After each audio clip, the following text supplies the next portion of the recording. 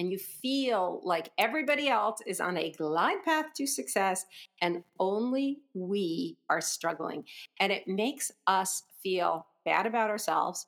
It makes us feel like there's something wrong with me. Like everybody else has their act together except me.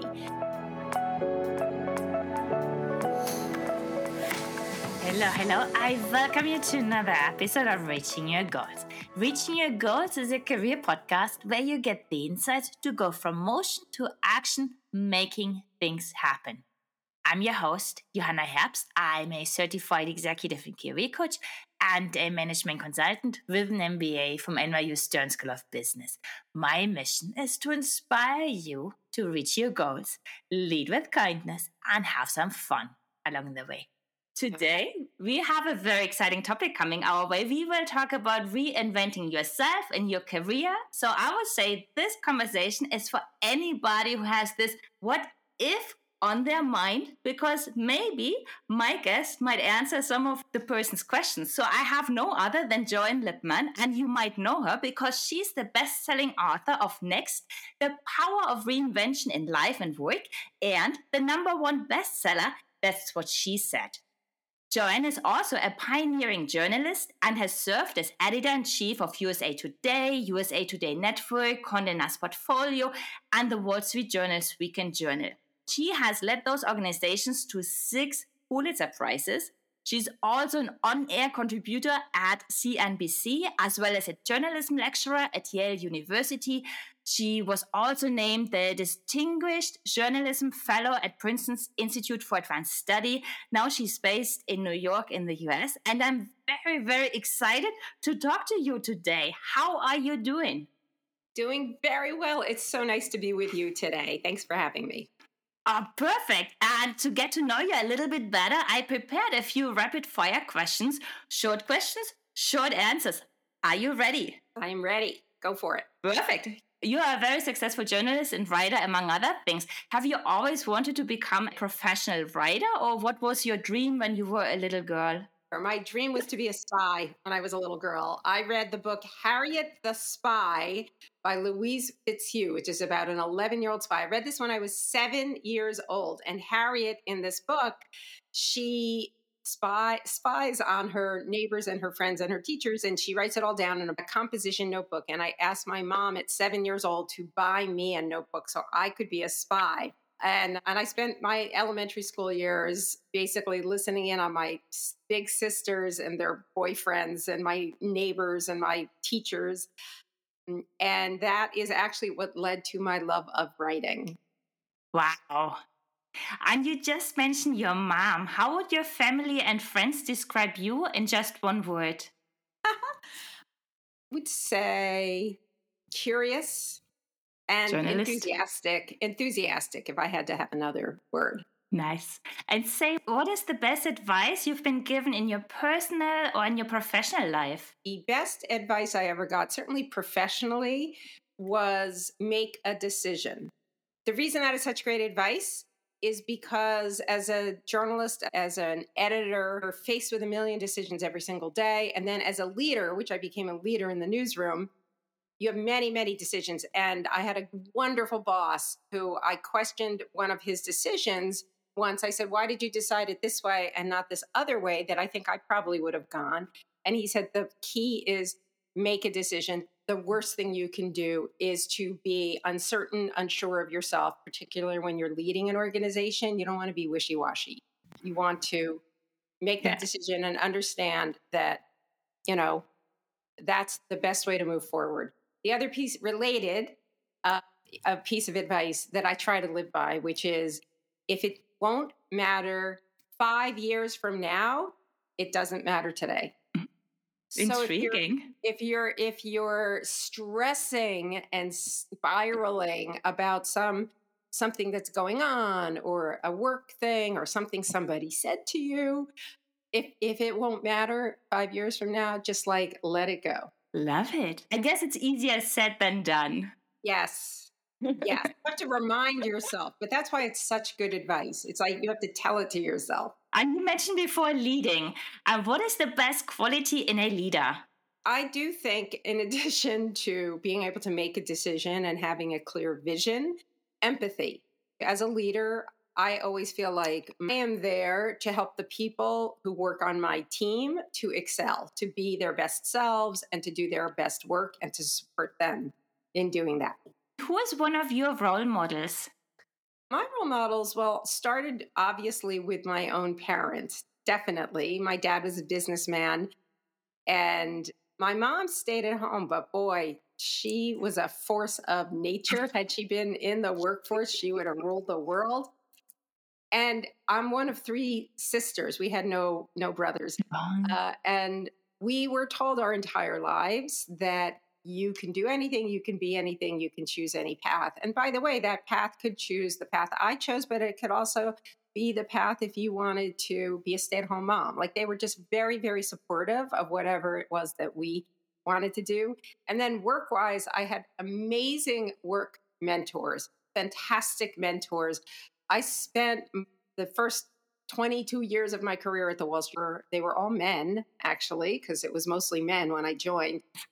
And they could not have also been more supportive. They were actually more ambitious for me than I was for myself. They saw leadership qualities and qualities for, to do bigger and better and more ambitious work than I realized, than I saw in myself. And I'm very grateful to them. And I still channel them every day. Wow, that is intriguing. I have one last question for the rapid fire. What is one thing that people often get wrong about you? Wow, I don't know. Probably think people think before they meet me, I think people think I'm a lot tougher than I actually am. Thank you so much for sharing. And to dive in, I would love to learn more about you and about your journey. And since it's about reinvention today, I would like to ask you to share, say, the key reinventions of your life that led you to where you are today. And on the personal front, very recently we had that anniversary of 9/11. I was in the World Trade Center on 9/11 when that first plane hit, and was just a brutal experience that I will not share, that nobody should ever have to go through. But it was one of those moments where your life becomes very clear to you. Our office at the Wall Street Journal was across the street, and it was almost destroyed that day. And so the next year, we were basically working out of other kinds of office space. It was a very stressful year. I was also overseeing at the time this massive reinvention of the Wall Street Journal, redesigning it and adding different sections. And it was a very big undertaking. And it was one of those things, it was just a crazy year. But within the year, less than a year later, and my kids were still little at this point, I was diagnosed with breast cancer. And at that point, my kids are in elementary school. My goal was like, oh my God, like I want to see them graduate from high school. Yes.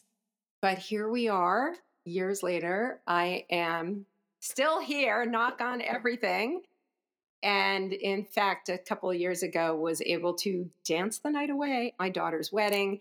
My kids are grown now. And so I'm very grateful for every day. But every one of those kinds of changes, I have a chapter actually in Next on what's called post-traumatic growth, which is, we all know about post-traumatic stress. But in fact, experts have found only recently, is a very recent field, that after a trauma, like a pandemic or like going through 9/11 or going through cancer, it's very hard to bounce back to where you were before. But they found that people who go through these kinds of traumas will often, what they call, bounce forward. They think about, they're open to new ideas, new paths. They try new things. They feel like they're stronger than they ever realized they were. And they very often do make a change. And in my case, I made a change after I recovered from breast cancer to leave the Wall Street Journal, which I loved my job, but I was offered this amazing opportunity to create a magazine for Condé Nast, which is the publisher of Vanity Fair and Vogue and The New Yorker. And they wanted me to create a business magazine that would be the companion magazine to those. And so I took a leap after that. And then from there, it led to everything else in my career, including writing books, including going on to Gannett, which is the parent company where I was the chief content officer an editor-in-chief of USA Today and overseeing the 110 newspapers in that network. And one question, after having this traumatic experience, I also know from my coaching that that's oftentimes a moment that people get much more clarity on their purpose, because somehow they see the big picture and they probably follow your initial advice of what is really important in 5 years from now. Yes. Was that then also that you found more of your purpose? And if so, what is your purpose now? Yes, I would 100% agree. It clarifies your goals personally and professionally. And I think for every step of the way for me, the clarity came in first, actually, was in terms of work-life balance, in terms of making sure I'm there for my kids, making sure I'm there for my husband. And at the same time, clarity and purpose, which don't think that my purpose professionally has changed all that much. I really grew up, from a very, very young age, really, really wanting to make a difference through journalism, wanting to, as we say, and it's a cliche, but it is true, you want to shine a light in dark corners. You want to expose what needs to be exposed. You want to elevate what should be elevated. And you want to be able to tell stories that enlighten and inform or just delight. And that purpose has not changed through all of the things that I have done. But I will tell you, you were so correct about this idea of trauma. And that was actually not trauma per se, but having some major event in your life like that lead to change. That was the genesis of Next. The reason that I wrote the book Next was, it was a little over 3 years ago. It was the pandemic. It was, if you recall, the beginning of the pandemic, way, way, way at the start of the pandemic, we all thought it was temporary. Like the world shut down, everybody got sent home. And if you put yourself back there, it's hard to remember now. But in that first couple of days, we were like, everybody was like, okay, the world's going to shut down for a week or two. It'll all be back to normal by Easter in a couple of weeks. Yes. And about a month later, it became extremely clear that we didn't know when this was going to end. We didn't know what the world was going to look like when it ended, but we knew that there was going to have to be some new normal. And I literally woke up in the middle of the night with this aha moment that we needed to find the new normal. There was no guidebook to help us to get there. And I woke up, I'm like, I have to write that. That's the guidebook that I need to write since it doesn't exist. And that was the genesis of Next. And while it was inspired by the pandemic, what it really is about is change, navigating change. And we all go through change, whether it's you get married or you have a baby or you quit your job or you move to a new location. You're going to experience multiple changes throughout your life, and each one is going to have an impact on the direction that you're taking in your life. And I really want to help all of us to navigate those kinds of life changes and professional changes with much more clarity. What is important about this clarity when navigating changes? Like, what can we win here? So this is what I learned when I dove into this. So I interviewed all of these people and I asked them, walk me through the process for you. And this was everybody from people who had career reinventions to people who had experienced failure and had to figure out, how do I find my way after failure? And even people who had these life-changing sort of aha moments where they're like struck and it changes their life. And I asked them all, walk me through the process. And I was really struck by the similarity in the steps they went through.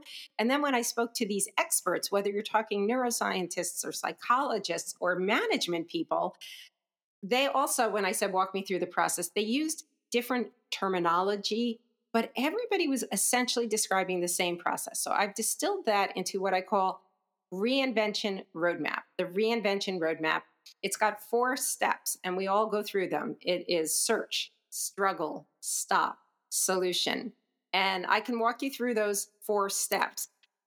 I would like that because because I'm very curious about that. And I guess the search, is it like conscious? Is it subconscious? Are we always searching? When do we search? Like there's so much I need to know. I love this question. Okay, so the first step, the search, is when you're collecting information, you're collecting experiences, and very often it is subconscious. You very often don't realize that all of these experiences and information that you're inhaling is actually going to lead ultimately to a transition, to a change, but very often you don't know it. Just one question on the search. Am I always searching, or only if I'm in a situation where I'm not happy or satisfied? We are always searching. We are always searching. It's just that you don't necessarily know. You're filing this information, these experiences, you're filing it away. Again, very often it is not intentional. So then that ultimately takes you to the second stage, which is the struggle. Now, the struggle, this is a tough one because we don't like to talk about it because the struggle's kind of miserable. This is that phase where you're disconnecting from your previous identity. You haven't quite figured out the new one, and you're in the middle and you feel stuck and you feel like you're standing still or stuck in the mud.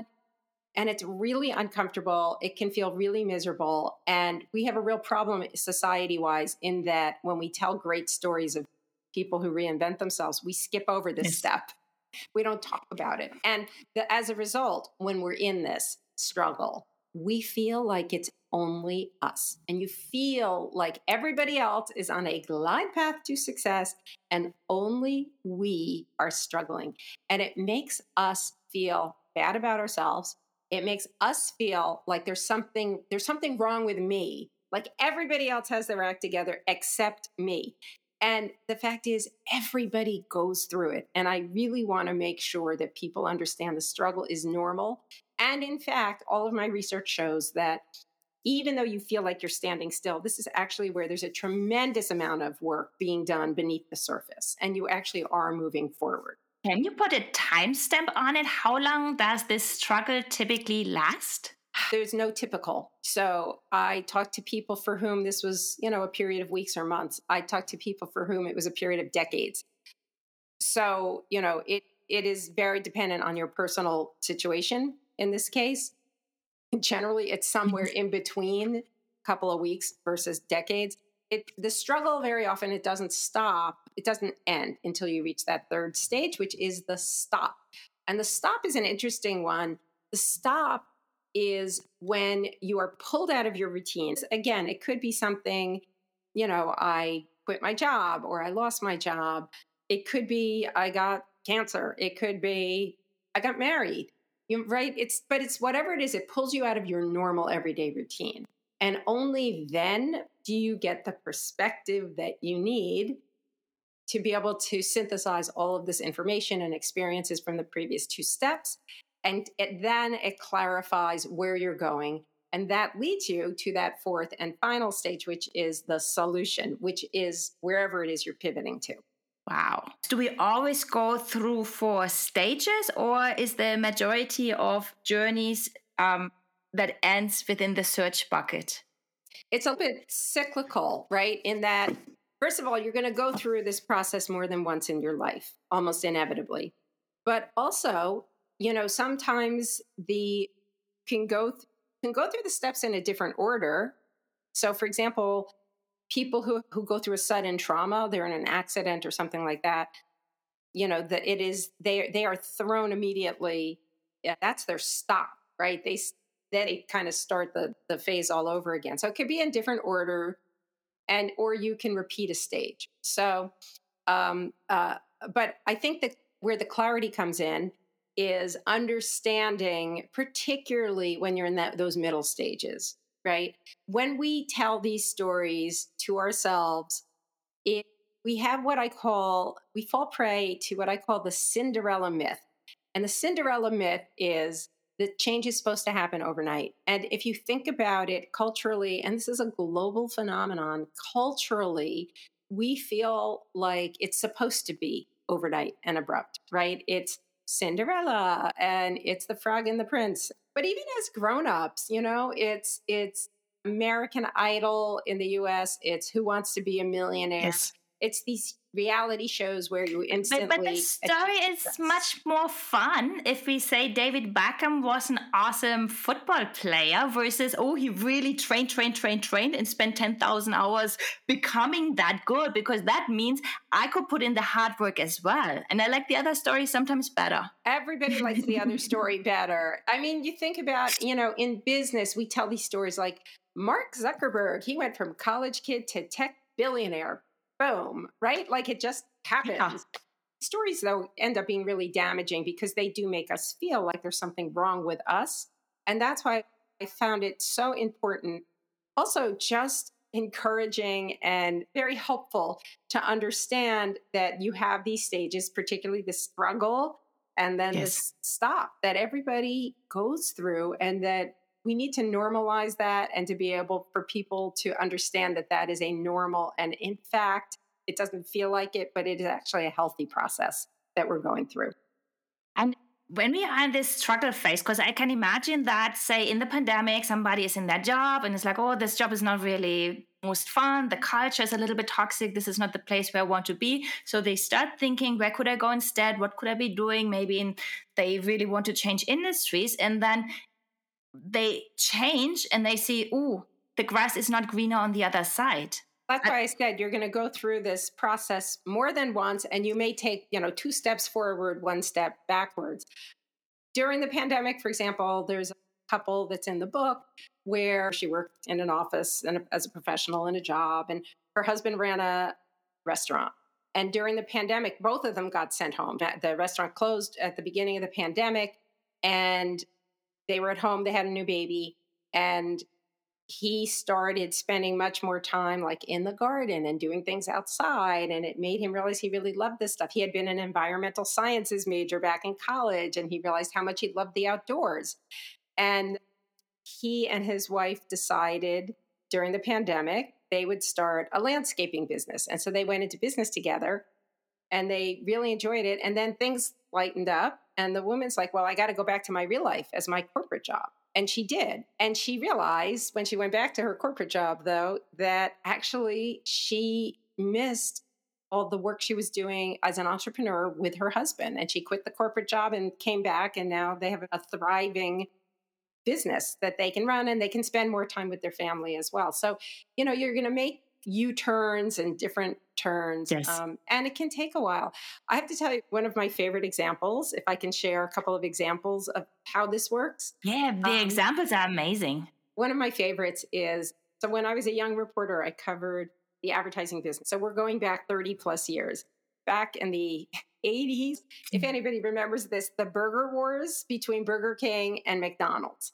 And so I was writing about this, and I went to go interview the copywriter, the advertising guy who ran the Burger King account. And I show up at his office and I start to interview him about Burger King. And he says to me, what I really want to be is a novelist. And I'm thinking to myself, like, sure, like you and everybody else wants to be a novelist, right? And he's like, no, I got to publish. And he gives me this book. So I read the book back then. I don't remember the details, but I recently tracked down the review of this book. The first two words of this review were abysmally dumb. And the last two words of this review were deserves drowning. So he was the epitome. Ouch, right? He was the epitome of the struggling writer. Okay, fast forward to today. Do you know who that guy is, that copywriter? It's James Patterson. He has written over 100 best-selling books, something like 400 million copies of his books sold. I went back to James Patterson and I said, walk me through your process. Like, what happened? And he followed every step of that reinvention roadmap, every step. His search was while he was at the ad agency, when he was trying to start writing like on the side. His struggle came when he started publishing books, but he was still at the ad agency. And he started writing books, and he did not get a lot of success, like with that book that he gave me. And he struggled with that. His struggle even intensified once he kind of found his voice and his book started selling and he became a best-selling writer. He's still at the ad agency. And he said to me, I really struggle because I didn't know, was I really good enough to quit a steady job with a paycheck to really try and make it as a writer. And he struggled with this for a number of years. His stop, and I love his story of his stop. So he'd had these best-selling books, but he still had his job. He was 49 years old at this point, and it was a summer day. He had a house on the beach. He's coming back from the beach in New Jersey, so he's on like the Jersey Turnpike in standstill traffic with every other schmuck who's coming back on Sunday night from the beach. Standstill traffic.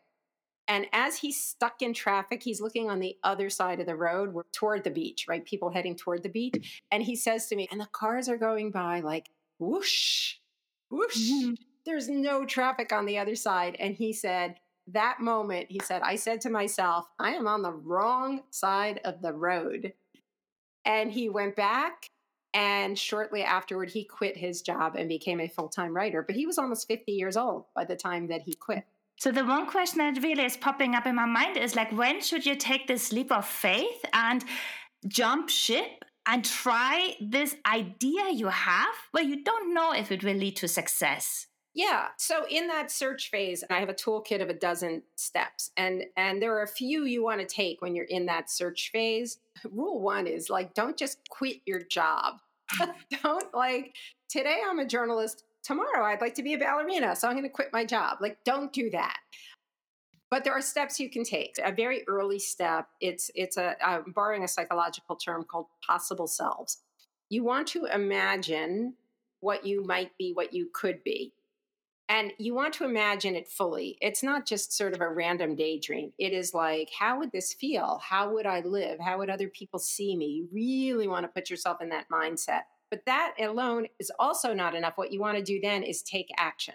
So you want to take a course. You want to read up. You want to shadow somebody who's already in this job. You want to seek information, seek experiences, do something on the side, do this thing as a hobby. It's what I call move before you move, which is you're going to start doing whatever it is you're leading to before you actually quit your job. And often it was like a lifetime of experiences that led them to that reinvention. There's a wonderful woman who's in the book. She's in my great example. I have a chapter on failure. How do you come back from failure? Her son is stricken with cancer. And she didn't have the insurance to treat him. So he goes with her ex-husband who's in Amsterdam. He goes to get treated in Amsterdam. She relies on acquaintances to follow him to Amsterdam and borrow somebody's apartment. But that was her stop. It just pulled her out of her routine, right? She had been trying to get this business off the ground and with some limited success. She's just there for her son. And she suddenly has this creative blossoming. And she has this brainstorm about sort of a whole new line and a whole way of approaching her business. And she comes back again, her son recovered, thank God. She comes back and launches this new line, and it is a massive hit. If anybody watches HSN, she's actually one of HSN's biggest stars. Her name is Marla Ginsburg, but her line is called Marla Win Lane. Oh, wow. And it's a multi-million-dollar international brand right now. And all those stories, I hear so much grit and resilience because it also takes something to really stick to your dreams and those ideas, especially because what you said rings home to me. It's like, who is talking about struggling? If you believe it's only you and then you still stick to your plans and your dreams, that's very courageous. How can people really make that happen? How can they grow their resilience to really believe in themselves? Do you have any guidance on that?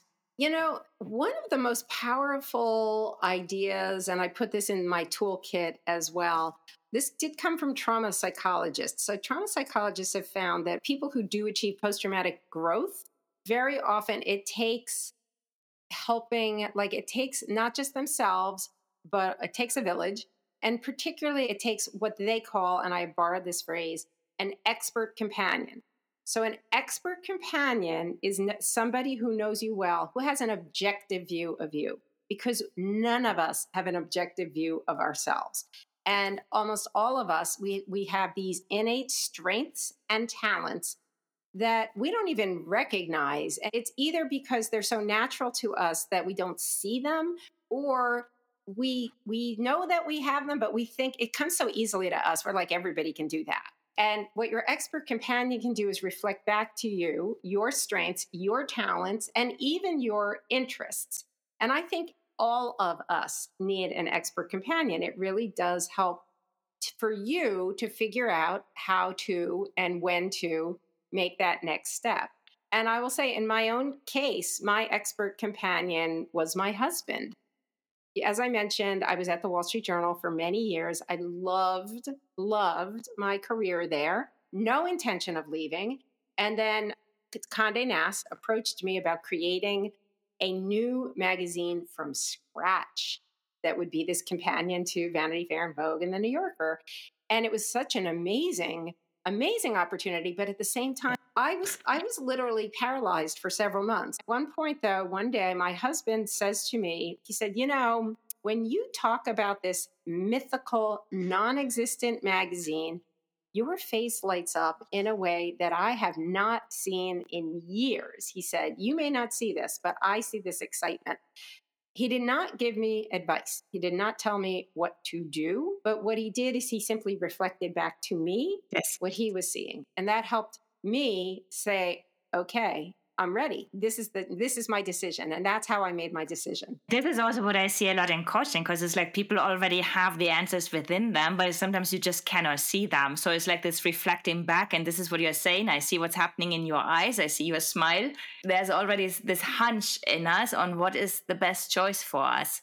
That's a great point, because your expert companion could be somebody in your life. Like for me, my husband, it could be a friend or colleague. But for a lot of people, it could be a coach, it could be a career coach, a life coach. It might be a therapist, right?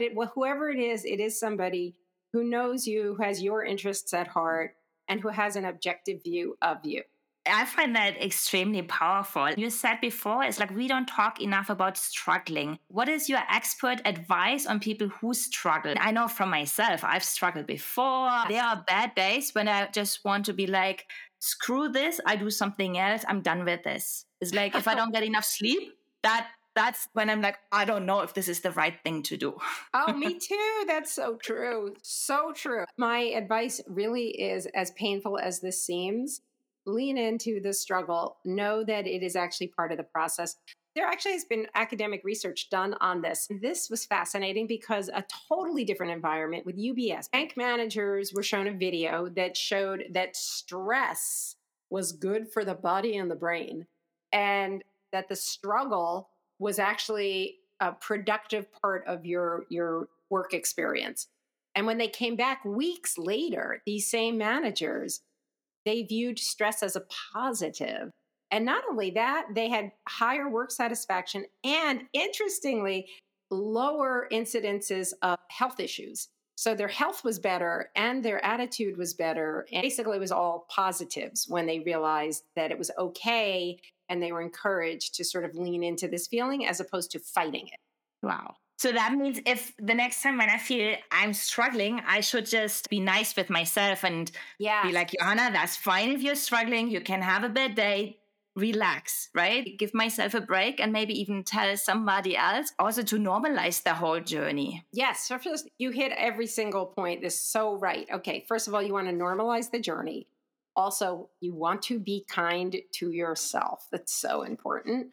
But also, you just kind of referenced, take a break. That is actually another one of the steps that I talk about in the toolkit, is how important it is, because we all have this tendency when we're struggling to double down and double down and double down and just work harder and harder and harder and just get more and more and more frustrated. Walk away, go exercise, go watch a bad movie, do anything, take a break. There's a really famous study that everybody knows about because Malcolm Gladwell wrote about this study of violinists, and it led to his very famous 10,000 hours to become an expert.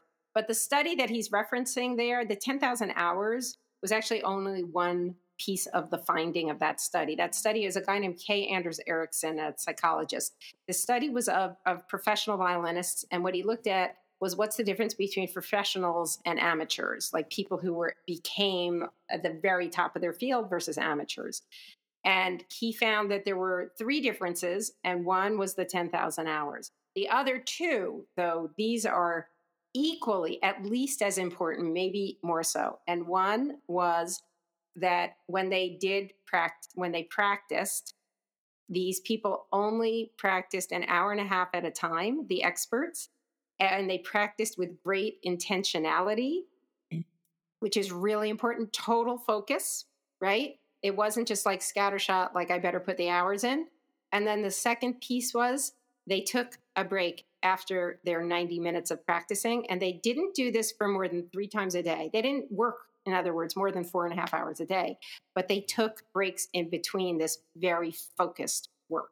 And both of those elements are really, really important, particularly if you're going through this struggle and you're going through change. You can do your focused work for 90 minutes, which is what I do. Like if I have writer's block, I focus for 90 minutes, but at the end of 90 minutes, you must stop. It gives yourself an artificial deadline, but it also means that you're working toward that deadline. And at the deadline, you must stop and you must take a break.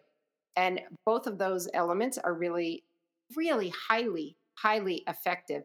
But taking a break is huge in your day, your nights, your weekends. There's research. I wrote a whole piece this summer that was very, very popular, not surprisingly, because the piece was all about the research that shows that people who take vacation time are more successful and get promoted more frequently than those who do not take their vacation time. Okay, so now everybody needs to take a vacation. Yes. I only have 3 short questions left. What is coming up next for you? What is the next reinvention in Joanne Lipman's life? I don't know. Yeah, this is literally what I learned from my book, is that it's okay that I don't know. So many people, including myself, have ended up in very unexpected places. And so whatever it is, I'm looking forward to it, but I can't tell you what it is. I always like to ask my guests, who else should I have on the show? Every person who I mentioned today, you should have join you. You know, Marla Wynne Ginsburg, who I mentioned, is amazing. She's great. Anybody who I mentioned in the book, they'd all be fantastic.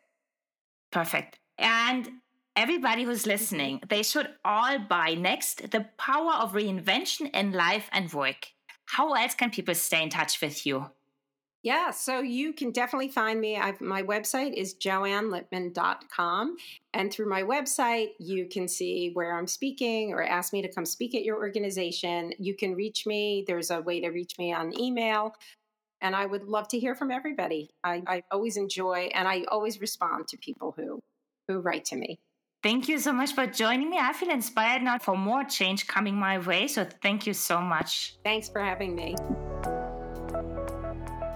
I hope you enjoyed the episode. And please don't forget to follow us on social at Reaching Your Goals Podcast and at Delegate. If you want to hear from us in between episodes, please sign up for our newsletter at delegate.substack.com.